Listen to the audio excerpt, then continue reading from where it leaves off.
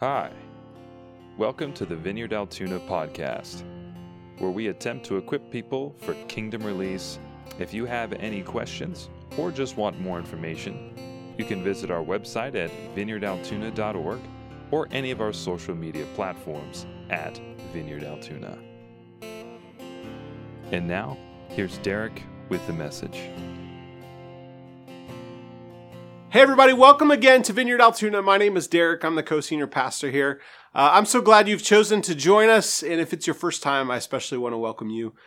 Before we jump in, I do want to just remind you of something. I know we've been saying this for like weeks, but if you've not signed up for our text service where you can keep up to date on what's going on, text the word Vineyard, VINEYARD, to 94000.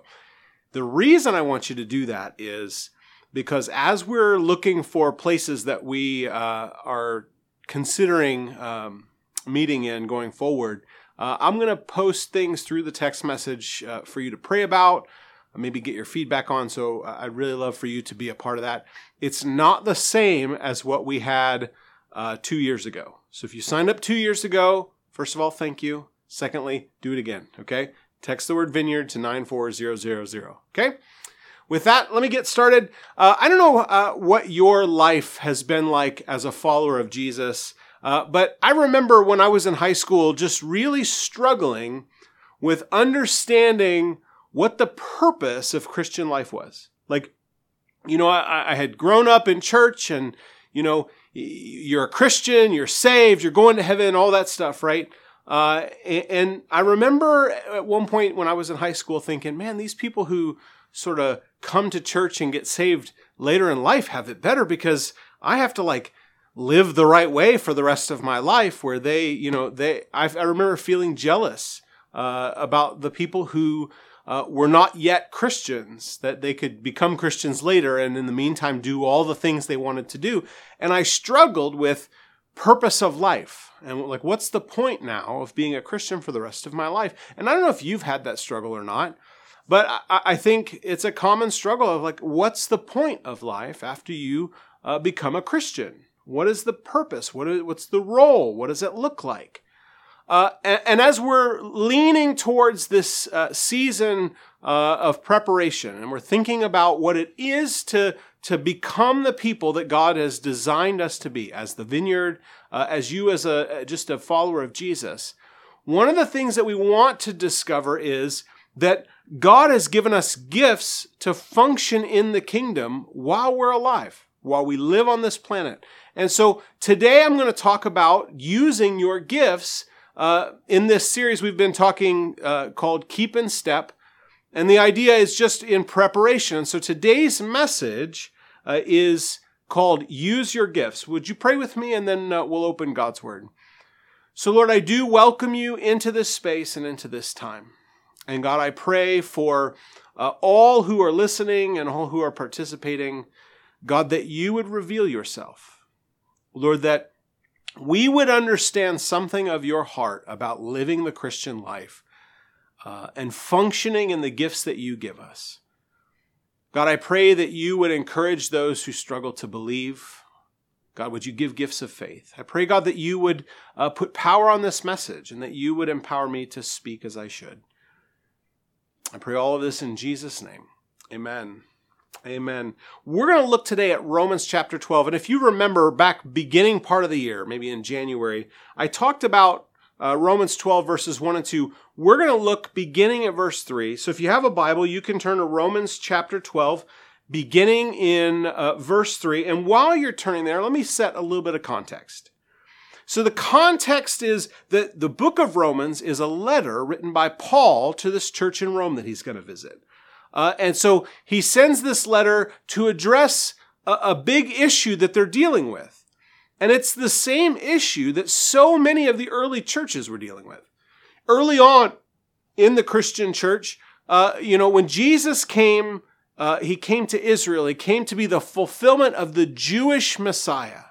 That he was the hope of Israel, the thing that their whole faith pointed towards. So he showed up to the Jewish people and invited them to the kingdom of God. that God's rule and reign in the world was taking place now in Israel. And so that was the context of much of Jesus' ministry. But then after Jesus was resurrected, he says to the disciples, now take the message of the gospel to the outermost parts of the world. And as they do that, what they find is that it's not just Jewish people who give their lives to Jesus, but Gentiles also give their lives to Jesus. And the church begins to run into this problem of what do we do with contrasting maybe foundations and faith foundations when they're in the same church. So Jewish people knew themselves as God's people from way back, right? They had the Exodus, and God gave them the Ten Commandments, and they had the covenant of circumcision. They had the food cleanliness laws. They had the keeping of Sabbath, all of these things in order to set them apart as God's people. And so the Messiah, Jesus, was the fulfillment of all these things. Now, on the other hand, you have Gentile believers who had no attachment to Jewish faith at all. They had come from pagan gods and pagan rituals and backgrounds, and they had surrendered their lives to Jesus, but felt no allegiance to Jewish faith. And so I'm sure you can see this might cause problems, right? I mean, if you think about how to run a church, half of your church believes that we should keep Sabbath and the other half doesn't. Half of your church thinks we should be circumcised and the other half doesn't. Half of your church thinks that we should keep food cleanliness laws and the other half doesn't. How do you bring these people together as Christians in the church of Jesus Christ without tearing the thing apart? That's the problem that Paul is writing to address. And then both of these groups felt like they were better than the other group. So for various reasons. And so Paul, when he writes this letter, he spends the first 11 chapters saying basically the ground is all level. He says to the Jews, you had the law and you were God's people, but you didn't even keep the law. And where you failed on the whole law. So you're not better than anybody else. And he says to the Gentiles, he says, you weren't God's chosen people. And so essentially what he says is at the foot of the cross, the ground is all level, that there's nobody who belongs to Jesus who is part of God's family because they earn it or they deserve it. That as God is creating one new humanity, the only way in is by God's grace. That's the first 11 chapters of the book of Romans. I just summarized it. You should read it. I think it's great. It'd take you maybe 20 minutes to read the book of Romans, maybe 25. It's worth reading. But that's the first 11 chapters. So what it means to be a Christian then is to know that there's no way that you could ever earn a place in God's family. The only way in is that God invites you by his grace. So after building this foundation, Paul turns to chapter 12 and he says, now that we know that none of us had priority coming into this thing, let's talk about how we live once we're in the family of God. How do we live together and exist together within the family of God? And we're going to begin at verse 3, chapter 12. Here's what we read. For by the grace given me, I say to every one of you, do not think of yourself more highly than you ought, but rather think of yourself with sober judgment, in accordance with the faith God has distributed to each of you. For just as each of us has one body with many members, and these members do not all have the same function, so in Christ we, though many, form one body, and each member belongs to all the others. We have different gifts, according to the grace given to each of us. If your gift is prophesying, then prophesy in accordance with your faith. If it is serving, then serve. If it's teaching, then teach. If it is to encourage, then give encouragement. If it is giving, then give generously. If it is to lead, do it diligently. If it's to show mercy, do it cheerfully. After spending 11 chapters, making sure that everyone knows that the way in is by grace, that nobody has priority, you might expect that Paul then begins to set who's in charge. What's the hierarchy here? Are the apostles in charge, or is it the pastors? Is it the evangelists? Is it the teachers? Who's in charge? And you might expect that he would start to set a sort of hierarchy. This is the chain of command in the kingdom. I'm Paul, I'm pretty important, I'm higher than Peter, because if you read Acts 15, I had to rebuke him. And he's higher than Thomas because he had doubt. You might expect there to be a hierarchy to come out. But here's what Paul says. He says something else. Look at verse 3 again. He says, "For by the grace given me, I say to every one of you, do not think of yourself more highly than you ought, but rather think of yourself with sober judgment." There's no hierarchy. Think of yourself rightly, in accordance with the faith God has distributed to each of you. Paul says that now that we're part of the family, and the way we got in was by God's grace, we need to think appropriately about our role in the body. That the way in was by grace, but the way on is by grace. There's not one of us who's in God's family because we earned it and deserved it. And there's not one of us who has a role in God's family because we earned it and deserved it. It's all grace. When Paul talks about how we function within the body of Christ, he uses this Greek word, charis. It's a word that gets translated a couple of different ways into English, and they're used kind of interchangeably. The word gets translated as gift, but it also gets translated as grace. And in all senses, Paul is communicating that no matter what role you play, no matter what place you have in the kingdom, it's only yours by grace. It's a gift. That's the way in is a gift, and it's the way on. So you didn't earn your way into the body of Christ, and you didn't earn your role in the body of Christ. Those are gifts given by God. But there's something else here that Paul is saying. You need to catch this. Grace and the gifts are all given by God, but even the faith that you bring,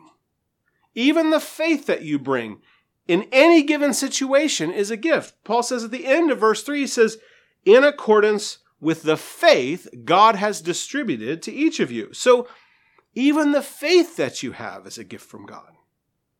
You bring nothing to the table. God provides the grace. God provides the faith. You bring nothing to this table. Why is it important that we know that? Why is it important that we're clear that the whole thing is grace?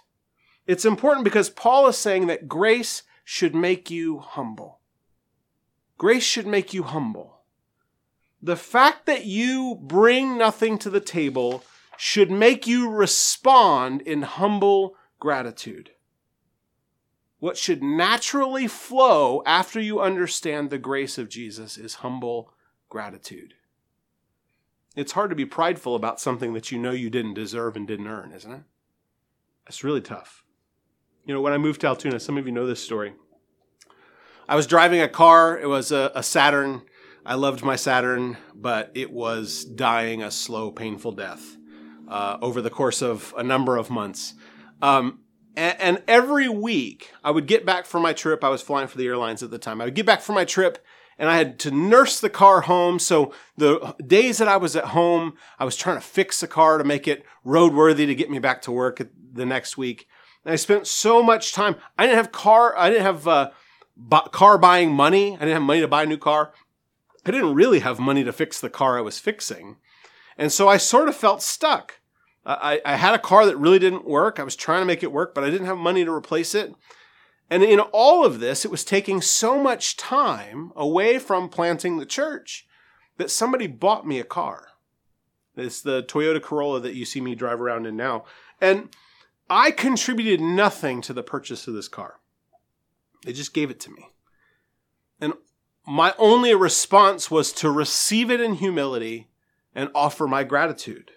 In the same way, when you understand that the gifts God gives you are exactly that, they're gifts, the only appropriate response is humility and gratitude. Humility and gratitude. So what does it look like to respond to God's grace with humility and gratitude? Let me talk about humility first, okay? Paul says, think of yourself with sober judgment. We tend to think of certain gifts and certain roles as having much higher prestige. It's like, wow, the guy that's preaching, that's that's a pretty high deal. And the guy that's leading worship, that's a pretty high deal. And, the girl that's prophesying, that's a pretty high deal. But we think of these things because these are people who are highly visible. But Paul says you need to see yourself rightly. You need to see yourself with humility. And he goes on in verse 4, he says, "For just as each of us has one body with many members, and these members do not all have the same function, so in Christ, we, though many, form one body, and each member belongs to the others. We have different gifts according to the grace given to each of us." One of Paul's favorite illustrations through a lot of his letters is to use the human body as a picture for what the body of Christ is. So what he's saying is, you have a body, right? And you have a foot, and you have a hand, and you have a head, and an ear, and they all do different things. But they all work together to make your body function, right? None of them is more important than the other. He says, in the same way, all the gifts, all the roles in the body of Christ, none of them is more important than the other, and they all interlock with one another. They work together. So humility then begins by acknowledging that whatever role you have, it's only one part in the greater body of Christ, and that your role and the success of the body of Christ is dependent on all the other parts playing their role. God gifted you to work within the system of the body of Christ, to play your part while everyone else plays their part. That means that every part is essential and no one part is more important than the other. You can be the most generous giver in the world. You have all this generosity and love to give and have all the resource to give. But unless your giving gets connected to other parts of the body that create methods and ways of reaching people who don't know Jesus, your giving is in vain. We could have all the best ideas for events to reach lost people, and we could have, all these amazing ideas, but unless the people who are gifted to serve show up to implement the ideas, they just remain ideas. I could write the best message of my life, but unless everyone else plays their part, nobody hears the message. It's so important in every role that everybody plays their part. Every part's essential to the body of Christ. There's not one more important than the other. And so we're humbled by the reality that we live and exist within this body, and we exist as a part of the body. And that we all depend on each other for the body to function. And I want to say something else, though. When you don't play your part, we all suffer. When you decide that I'm just not going to show up, or I'm not going to be the role that I'm going to be, we all suffer. A year and a half ago, I fractured my ankle. And some of you remember this. I was hobbling around on a boot, this giant gray boot up to my knee. And so everything was off, right? Like one hip was higher than the other, and my leg muscles were compensating for the fact that my ankle didn't work the way it was supposed to. And so I would end up in like all this pain because my ankle wasn't doing what it was supposed to do. That's kind of a picture of what happens when you choose not to participate in the body. God has given you a gift to exist within the body. And when you choose not to exercise your gift, you choose not to show up or be a part of what the church is doing, we suffer. You may think that your existence is not that important, but you play a critical role within the body. It's important that you play that role. And that's all I'll say about that for now. But we respond with humility, but we also respond with gratitude. What does it look like to respond in gratitude? Look at verse 6 with me. It says, we have different gifts according to the grace given to each of us. If your gift is prophesying, then prophesy in accordance with your faith. If it's serving, then serve. If it's teaching, then teach. If it's to encourage, then give encouragement. If it's giving, then give generously. If it's to lead, do it diligently. If it's to show mercy, do it cheerfully. Paul says that responding to the Lord and the grace of the Lord in your life with gratitude looks like using the gift you've been given to the extent you have faith. That's what it looks like to show gratitude. Think about the car I was given again. Think about my Corolla. A nice 2004 Corolla. Can you imagine what it would have meant to the person who gave it to me if I just said thank you, but put it in the driveway and just left it? Kept working on my Saturn because I'm going to make it work. Can you imagine what that would have communicated? Like, what would I have been saying? I would have been saying I wasn't really grateful for what had been given to me, right? One way I express gratitude is to say thank you. And that's fine. But another way that I express gratitude is to use the car the way the giver intended. God has given you a gift. He intends for you to use that gift. You have a specific role to play. One way that you can say thank you is by worship. You can say thank you to God through worship. That's what we do every week. When we come together and we worship, we sing and we praise God and we say, thank you for what you've done in my life. Thank you for how you've saved me. Thank you for the gifts that you've given to me. Thank you for who you are. We say thank you to the Lord. And that's one way to express gratitude. But the other way to express gratitude to God for the gift that He's given you is to use it. Is to use it to the fullest extent that God has given you faith.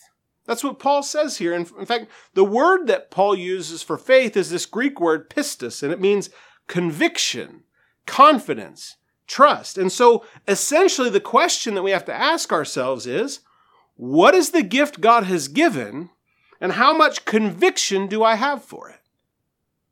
That I would operate in the gift God has given with the conviction that God has given.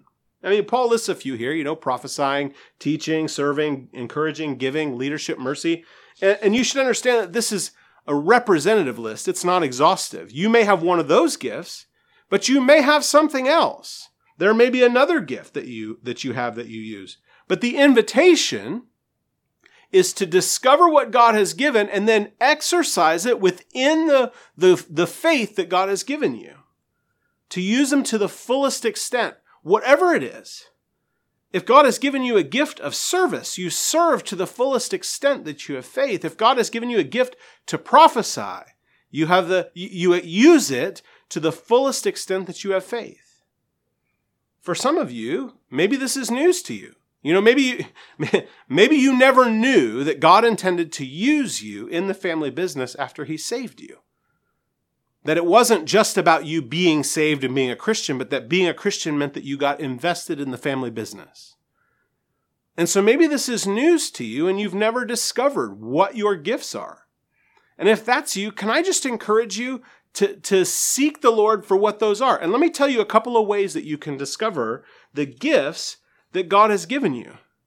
One of the easiest ways to discover the gifts God has given you is within the context of other followers of Jesus. Maybe like a small group.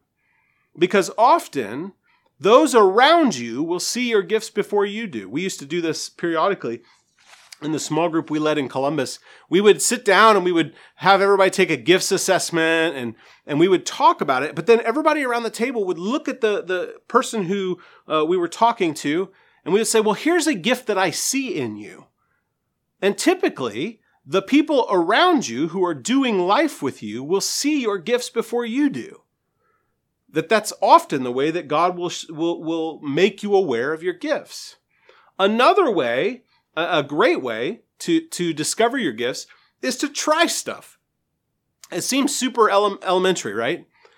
Try stuff. That's not a very spiritual way to discover things, Derek. What are you trying to tell here? But I'm serious. The way you discover that you have a gift of healing is that you pray for healing and it happens. The way you discover that you have a gift for prophecy is you open your mouth and you speak what you believe God has given you, and people test it, and it turns out that it's from the Lord. The way you discover that you have a gift of mercy is that you begin to engage in acts of mercy. The way you figure all these things out is you try things. I've seen people who would say, well, we would take these gifts assessment, and people would be like, I don't really have the gift of mercy. And you would say, well, why not? Like, how do you know that you don't? Well, I just have never really seen it in my life. And it turns out they've never tried it. They serve in a food pantry, and all of a sudden they discover they have this big heart for people who are the last and the least and the lost. So if you want to discover the gifts that God has given you, Would you commit to having a posture of trying whatever God invites you into? You might just discover your gifting. Now, there may be some of you listening to this that you know what your gift is. You know, you're really well aware that God has given you a gift and you're just not exercising it. Maybe you've been on the sidelines for a while. You got burned out. You got tired. Maybe you got hurt when you were exercising your gift, or, you know, maybe it's because you're too afraid that if I show people that I'm willing to do something, they're going to make me do everything. Or maybe it's that, you know, we took all this time away from the community because of COVID, and you've grown lax and comfortable. You know, we couldn't meet, and now I've developed a habit of not meeting. And can I just speak directly to you and just as your pastor, encourage you to press into your gift? That God has given you a gift because he intends you to use it for the benefit of the kingdom. And listen, at this moment in Christian history, the Church of Jesus Christ needs you to operate in the gift God has given you. And if I could be just completely transparent and lay all my cards on the table, in this season, as a church where we're looking forward to September, when we're trying to right now prepare ourselves to again engage the lost world, the world that needs to know Jesus, as a church, and we're building from the ground up essentially, based on what we believe God has called us to be. At this season, we need you. We need you to be who God has called you to be. So as we move now into a time of communion, I want to just encourage you, if that's the place that you're in, if you're in the place where you know what your gift is, but you're not using it, but would you just open yourself before the Lord and just with open-handed posture, just hold before the Lord the gifts that he's given you and ask what he would want you to do with them.